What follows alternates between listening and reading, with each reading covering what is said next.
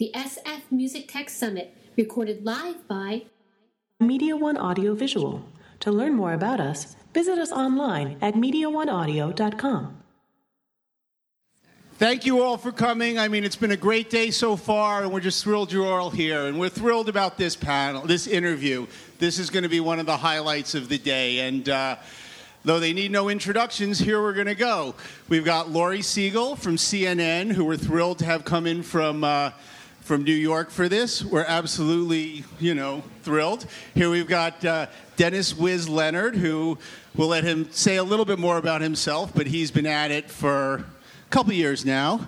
And over here we have Bob Weir from, I think, probably the most popular touring band of all time. It's definitely the band that I saw more than any other band. And let's take it away from here. You good to go, Laurie? Yes, we are good. Can people hear me? Yeah. All right. Yeah, you guys, thank you so much for having me. It's an honor to be here with you guys. I'm in the presence of a rock star. So I want to start off, because we're going to talk about TRI, which is Bob's new venture, and it's really, really interesting. But I want to start off with a little bit of the history of Grateful Dead and the impact you guys had on technology. I mean, I'm sure a lot of you guys know. Talk to me a little bit about some of those concepts you introduced early on and kind of what that did for the music realm, particularly tape swapping and the well and, wall of sound, that kind of thing. Okay, I guess what I'm going to do is get started way back, and then we can go as far back. as I rattle on, you can just sort of gently guide me, remind me about certain things. But to begin with, music has always been wedded to technology. The invention of the lute, that's technology. The invention of the violin, the piano was huge technology. And then there were incidental developments like the phonograph, the radio, and music was profoundly influenced by those developments, and the development of electric instruments in the last century, and now the digital era. And the web and all that kind of stuff is going to further influence music in ways that no one can see right now. But we're working on that. I won't say front, but we're working in that direction, the future, I guess. So that's sort of an overview. The Grateful Dead has a history of being involved in the technology of music. I guess we're all sort of gadget freaks, all the guys in the band, and we kept up with developments in the musical instrument world and the sound reproduction and reinforcement world, and way back when, I guess Jerry and I and Pigpen, Jerry Garcia, Ron McKernan, and myself were working in a music store. And we were playing in an acoustic band, a jug band, Mother McCree's Uptown Jug Champions. And we were playing amplified acoustic music. We started out all playing around one microphone, and there were a couple of speakers up on the walls in the clubs we were playing, and that was it. And when we decided to turn into a rock and roll band, we got what was commonly available for electric musicians to play through. I think some Fender amps. Like I say, we were working in a music store, so we had access to a lot of the various instruments and equipment. And I guess we all got started on Fender instruments at first. Then, not long after we got started, we met this guy, Owsley Stanley. He was known as the LSD king, but he was basically a kind of a Renaissance guy. He was, I guess, the most. He could hold more things in his head than I think anyone I've ever met, and he was beyond genius in that regard. And he took us under his. He had made a lot of money selling what was at that time not illegal, LSD. But we got to know him, and we got to talking with him, and he opened up a world of interest for us in exploring what can be done with music electronical technology. And we moved down to L.A. with him for a few months and developed our first big electronic system. He had some nickels in his jeans, and he could afford to do this with us. And he was dog on a bone on the future. Dog on a bone on the future of music in this particular case. And so he was also a quality freak, and so he insisted that we play all through we all play through the best hi-fi gear available, the best audio gear available. We had Macintosh amplifiers and theater speakers, the kind that you heard movies over, and quickly found that didn't work, and went back to the old Fender gear, but never gave up on trying to get something better. Years and years of that pursuit have brought us to many realizations, many discoveries. Back in the we worked on and off with Owsley Bear, as he preferred to be called. We worked on and off with him over the years. In the early 70s, for instance, we developed a sound system that was called the Wall of Sound. And it was based off the linear array principle.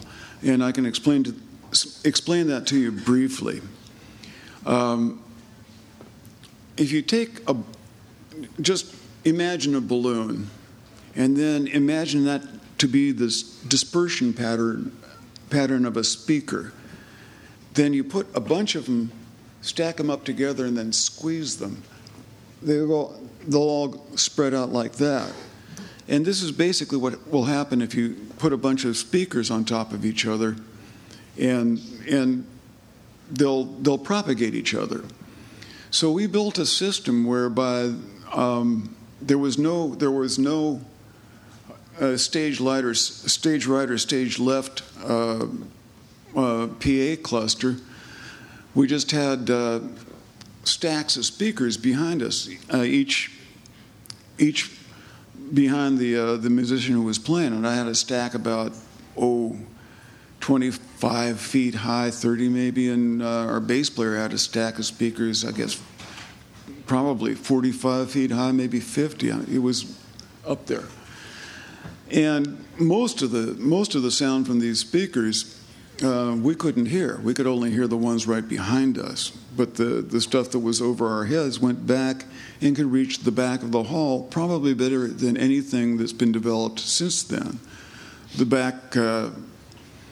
backlash was, or the unfortunate part was that it took days, or it took a full day to load it into a hockey hall, and then so we couldn't play 2 nights in a row anywhere unless we could sell the place out 2 nights in a row. And back in the early 70s, that was kind of a task for us. So we would tour. We would sell out the arenas pretty much nightly, and just barely break even. So it wasn't economically feasible to do that. After a couple of years with that system, we knocked off for a year just to sort of regroup and rethink the whole situation.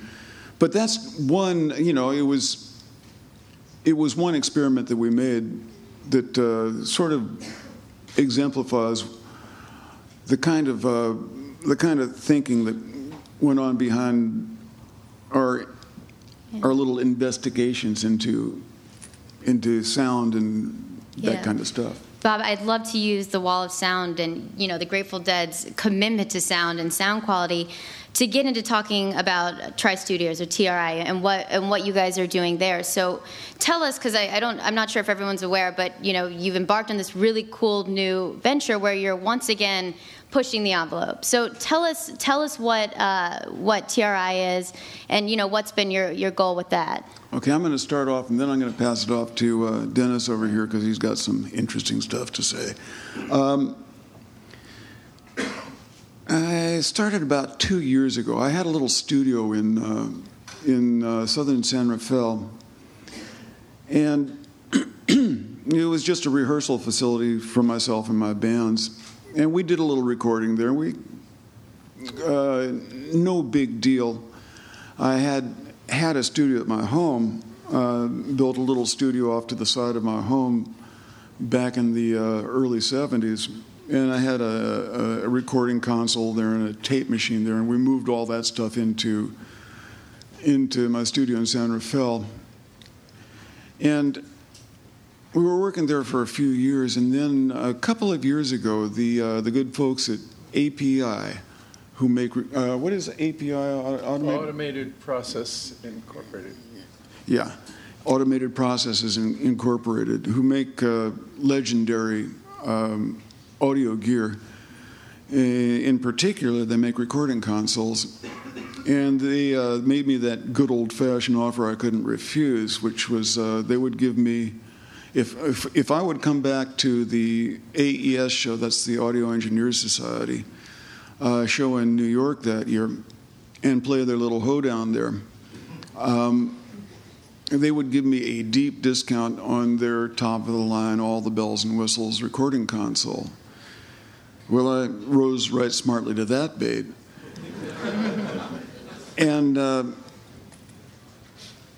And then, so I went back and did the show, and they were busy building the console. They'd do them one by one, and I was talking to my accountant about, now that we're getting a serious recording console in here, and we have some good microphones, and I think we're going to get a few more, I'm thinking about doing a little bit of work on the studio. I think we probably ought to float the floors to decouple them from the roads out in front of the studio facility, and maybe put in some sound reinforcements so the building was acoustically isolated. And I think maybe we need to build in a recording a control room. And he was scratching his head thinking, are we trying to make a silk purse out of a sow's ear here? And that afternoon, the afternoon of that conversation, a realtor called my accountant and said that there's a piece of property that one of your clients might be interested in. It's a building that has been built up in northern San Rafael. It was built as a rehearsal facility, but they brought in an acoustical consultant, and they did everything right. They decoupled they floated the floor, decoupling it from the surroundings, and they insulated all the walls, and there were 2 big studio rooms and a number of smaller studio rooms. there was no. It was built as a rehearsal facility, so there was no control room in there. And but it seemed like a real good idea. And on top of that, the problem with the rehearsal facility was that the business model did not and would not work. You can't charge enough for a rehearsal facility to pay off the investment that they made in sound installation and sound design. So they put it on the market. It was right when the real estate market was hitting the dirt, and also on top of that, in order for anyone else to buy the building, they would have had to have ripped out all the installations in there, the acoustical installations, and that was going to cost a lot of money. So the price for this building was, for me, it was an ideal building, or pretty much ideal, and for anyone else, it was not an ideal building at all. So the price for the building was real low. And so once again, I jumped right smartly to that bait. And I brought in some old friends, John Cutler, who was, he was the co-producer and engineer on a number of the Grateful Dead's records, and a real brilliant guy and an amazing sound engineer. He also mixed us live. And I brought in Dennis Leonard over here, old friend. Dennis and I go back to the Europe 72 tour, or maybe even before that, but I don't remember. A little bit before. A little before that. And we kicked it around a bunch and set out basically to build the ultimate playpen for musicians. And Dennis did some redesign on the acoustical facilities, and we all kicked around the technical facilities. And I'm going to let Dennis take over for a little bit, because I'm not entirely sure where to go from here. Yeah, I think it's so essentially what you guys built was an HD webcasting studio. It eventually we're getting there. So it started like that, but with all the work you guys put into it, it kind of evolved into something really, really cool and groundbreaking. So tell us a little bit about your role there. Well, one of the things that we had to make sure of was the question, we can't do that? was never going to come up. So there was a lot of think tank about it, just flexibility and trying to get to having every contingency covered. And what we were doing at that time, the webcasting thing kind of grew on us. Right. It wasn't really the prime direction. We wanted the playpen. We wanted a place that would be really great to play music in, a great place to record music. Unrivaled for sound. And, the API console being the heart of it. And one of the things you have to understand is that it's a classic design, and I think it may be the only classic discrete console available now. This is a brand new console. It's built now. Yeah. You could order a brand new one. But the sound goes back to the classic consoles of the 70s. And, here we are on this cusp of really embracing digital technology for sound. But at the same time, digital technology has a lot of room for growth.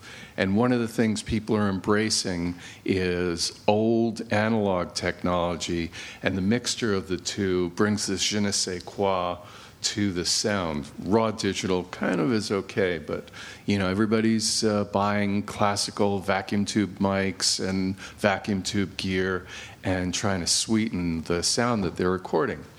We built a control room, which is a 5.1 control room. The idea is that at some point in time, we'd like to be able to broadcast in 5.1. That's down the road. Right now, we're broadcasting in stereo at 720p and 48K sound, and that's actually a little better than you get off a CD. Dennis has a system for doing quadraphonic sound, but that's another story. You know, you hear people say that when they play in this room, this room you've a studio you've created, artists their jaws would drop. Well, that's the real best piece of candy in the store. Meyer has this, John Meyer of Meyer Sound developed this technology called Constellation. And what Constellation is an infinitely adjustable acoustic quality to the room. What they do is they upholster the walls and the ceiling virtually. There are a lot of speakers, and what you end up with is you can model any acoustic environment in our live room. There are 20 mics. You can't see them in the ceiling. There's no area which is hot or no area which is devoid of pickup from the mics. And what the mics do, it's not like if they were to patch a reverb into this mic and you could make my voice reverb. It is a system that is really part of the room. And what you end up with is the ability to have a really intimate club-like environment all the way to a giant cathedral with differential reverb in the ceiling. You know, a very tall cathedral, you'd have a very long reverb going vertically. You can essentially sound like you're in Carnegie Hall in a shack exactly. in a hocky stadium. Right. I don't know where I got that. But we have a preset for Carnegie Hall, I think a preset for Concertgebouw, and preset for Grace Cathedral. And essentially, when you're playing a song, you can play in all these different places. You can bring it verse to verse, or however you want to do it. You can use the room for musical emphasis. You know, so this room, this magical room that you guys are talking about, it seems to keep evolving. You know, you talk about where it came from, how you were thinking about a recording studio. It's become essentially a webcasting studio. So, I mean, is this a business? Is this a hobby? Started off a hobby, but it started off a hobby, but I think it's turning into a business because we see a lot of potential for it. I want to ask you, what about Tri-Studios is maybe a game changer for music and the technology? Well, we've done a few broadcasts, and I honestly think that we're doing 720p. It's on a high-resolution server, and the feedback we're getting from people is, I've never seen or heard anything like this on the internet. It's also and HD it does audio. Look and sound great. It's not your traditional webcasting. You guys, it looks really, really good if you look at it. Well, the thing about it is, if you have it up on a big screen, or if you're holding a screen close to you in earphones, headphones, it's a more intimate musical experience than you can get any other way. You know, and how will this enable? You guys have such a community. The Grateful Dead has a massive community. How will this enable the community? Well, it'll get them inside the music. If you put it up on your flat screen, you have a surround system. Most surround systems have sort of a fake surround that you can dial up, and you can put yourself in the middle of the band. In the middle of the band, not just in front. With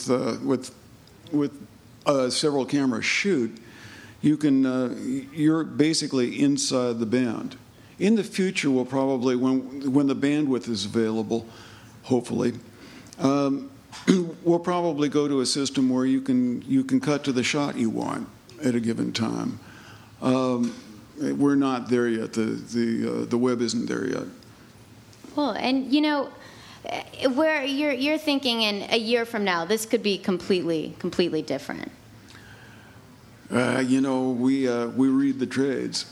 But this, so this isn't going to be. You're going to go out there and tour. This isn't This isn't you saying we have this great quality music. We're going to webcast. You can access it on your iPhones, your iPad. But you know, you're still going to be out there touring. I'm going to still tour, but if this starts going great guns, I'm going to be spending a fair bit of time at home because you can't do this any other way. Right. Just like you can't play live any other way to a lot of people. Still, we'll have a room full of, we'll have an audience right in front of us, and we're working on ways to have interaction live interaction between the web audience and ourselves. Right.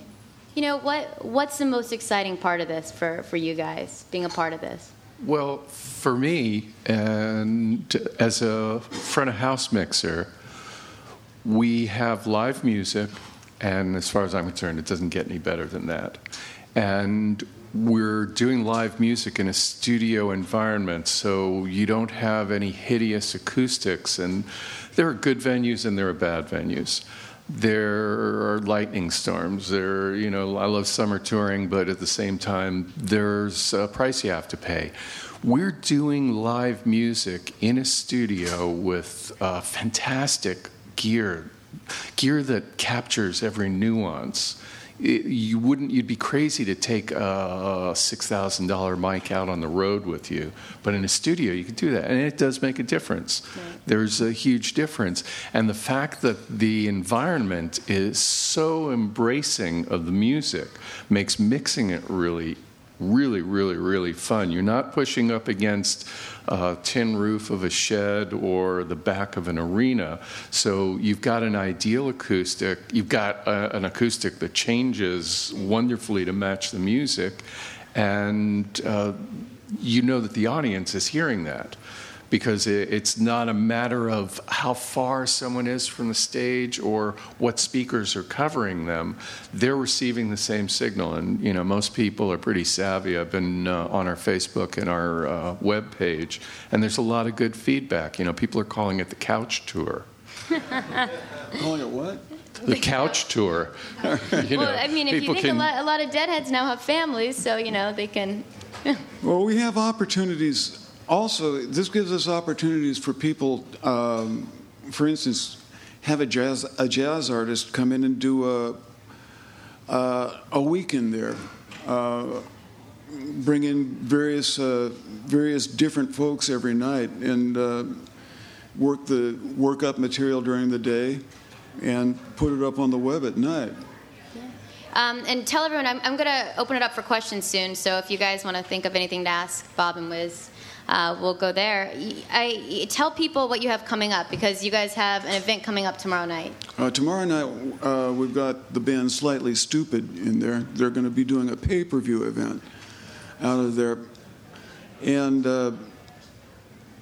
I don't guess this is the place to get into the legal issues of live as opposed to pay-per-view. There have definitely been challenges you've had to face with doing this. Right. There are all sorts. Once you start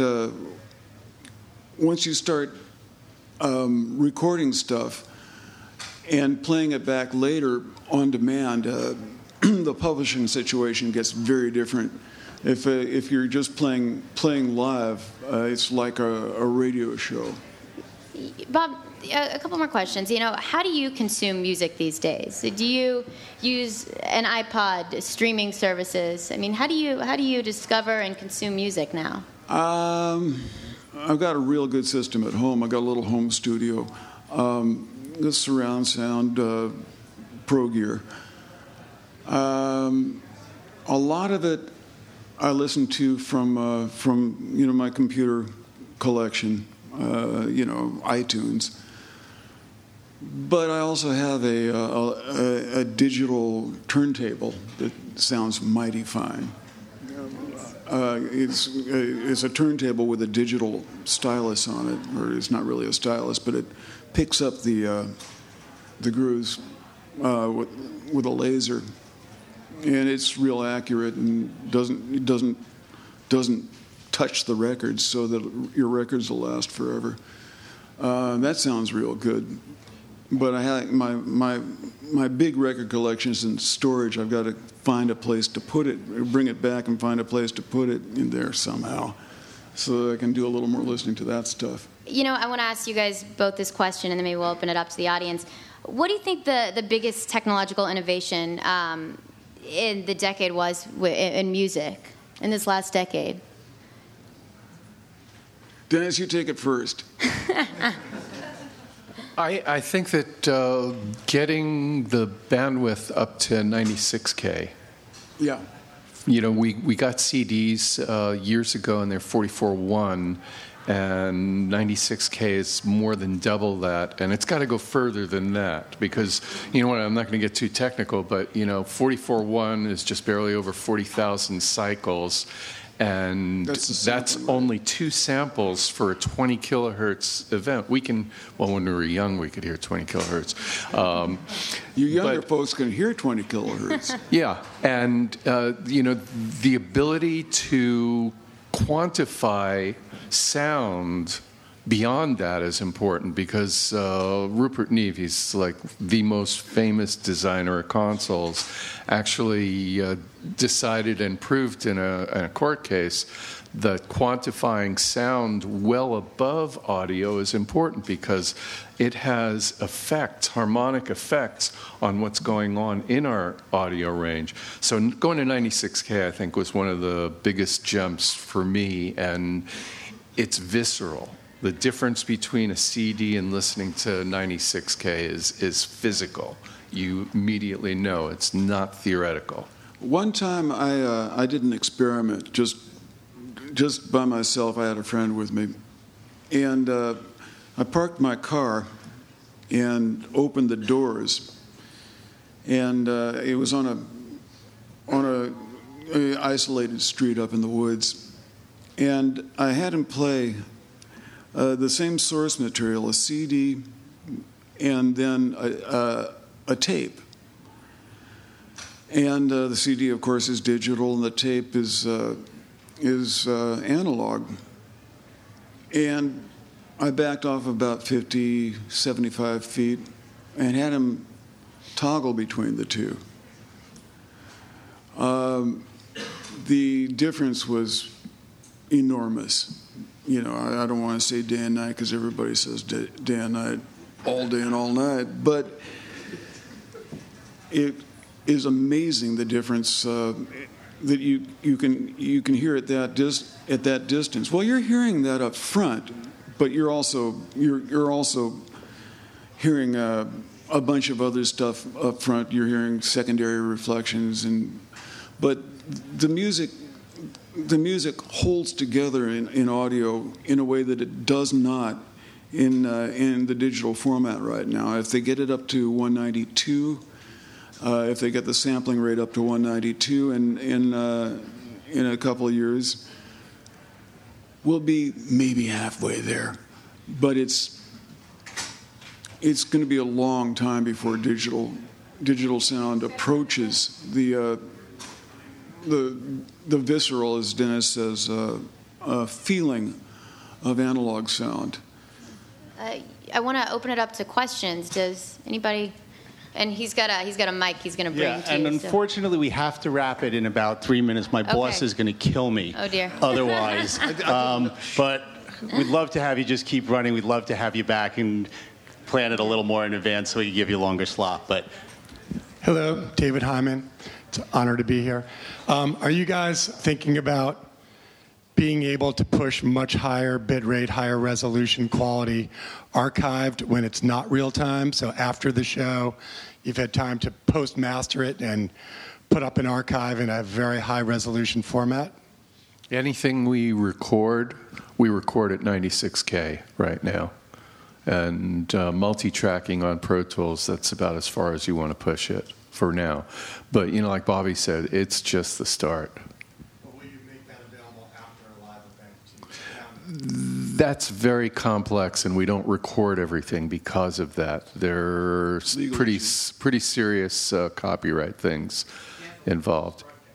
Yeah, it's ephemeral use versus broadcast and archive. Well, I hate to do this, but thank you so much. I really appreciate it. Really, thank you, guys. I really appreciate it. Thank you.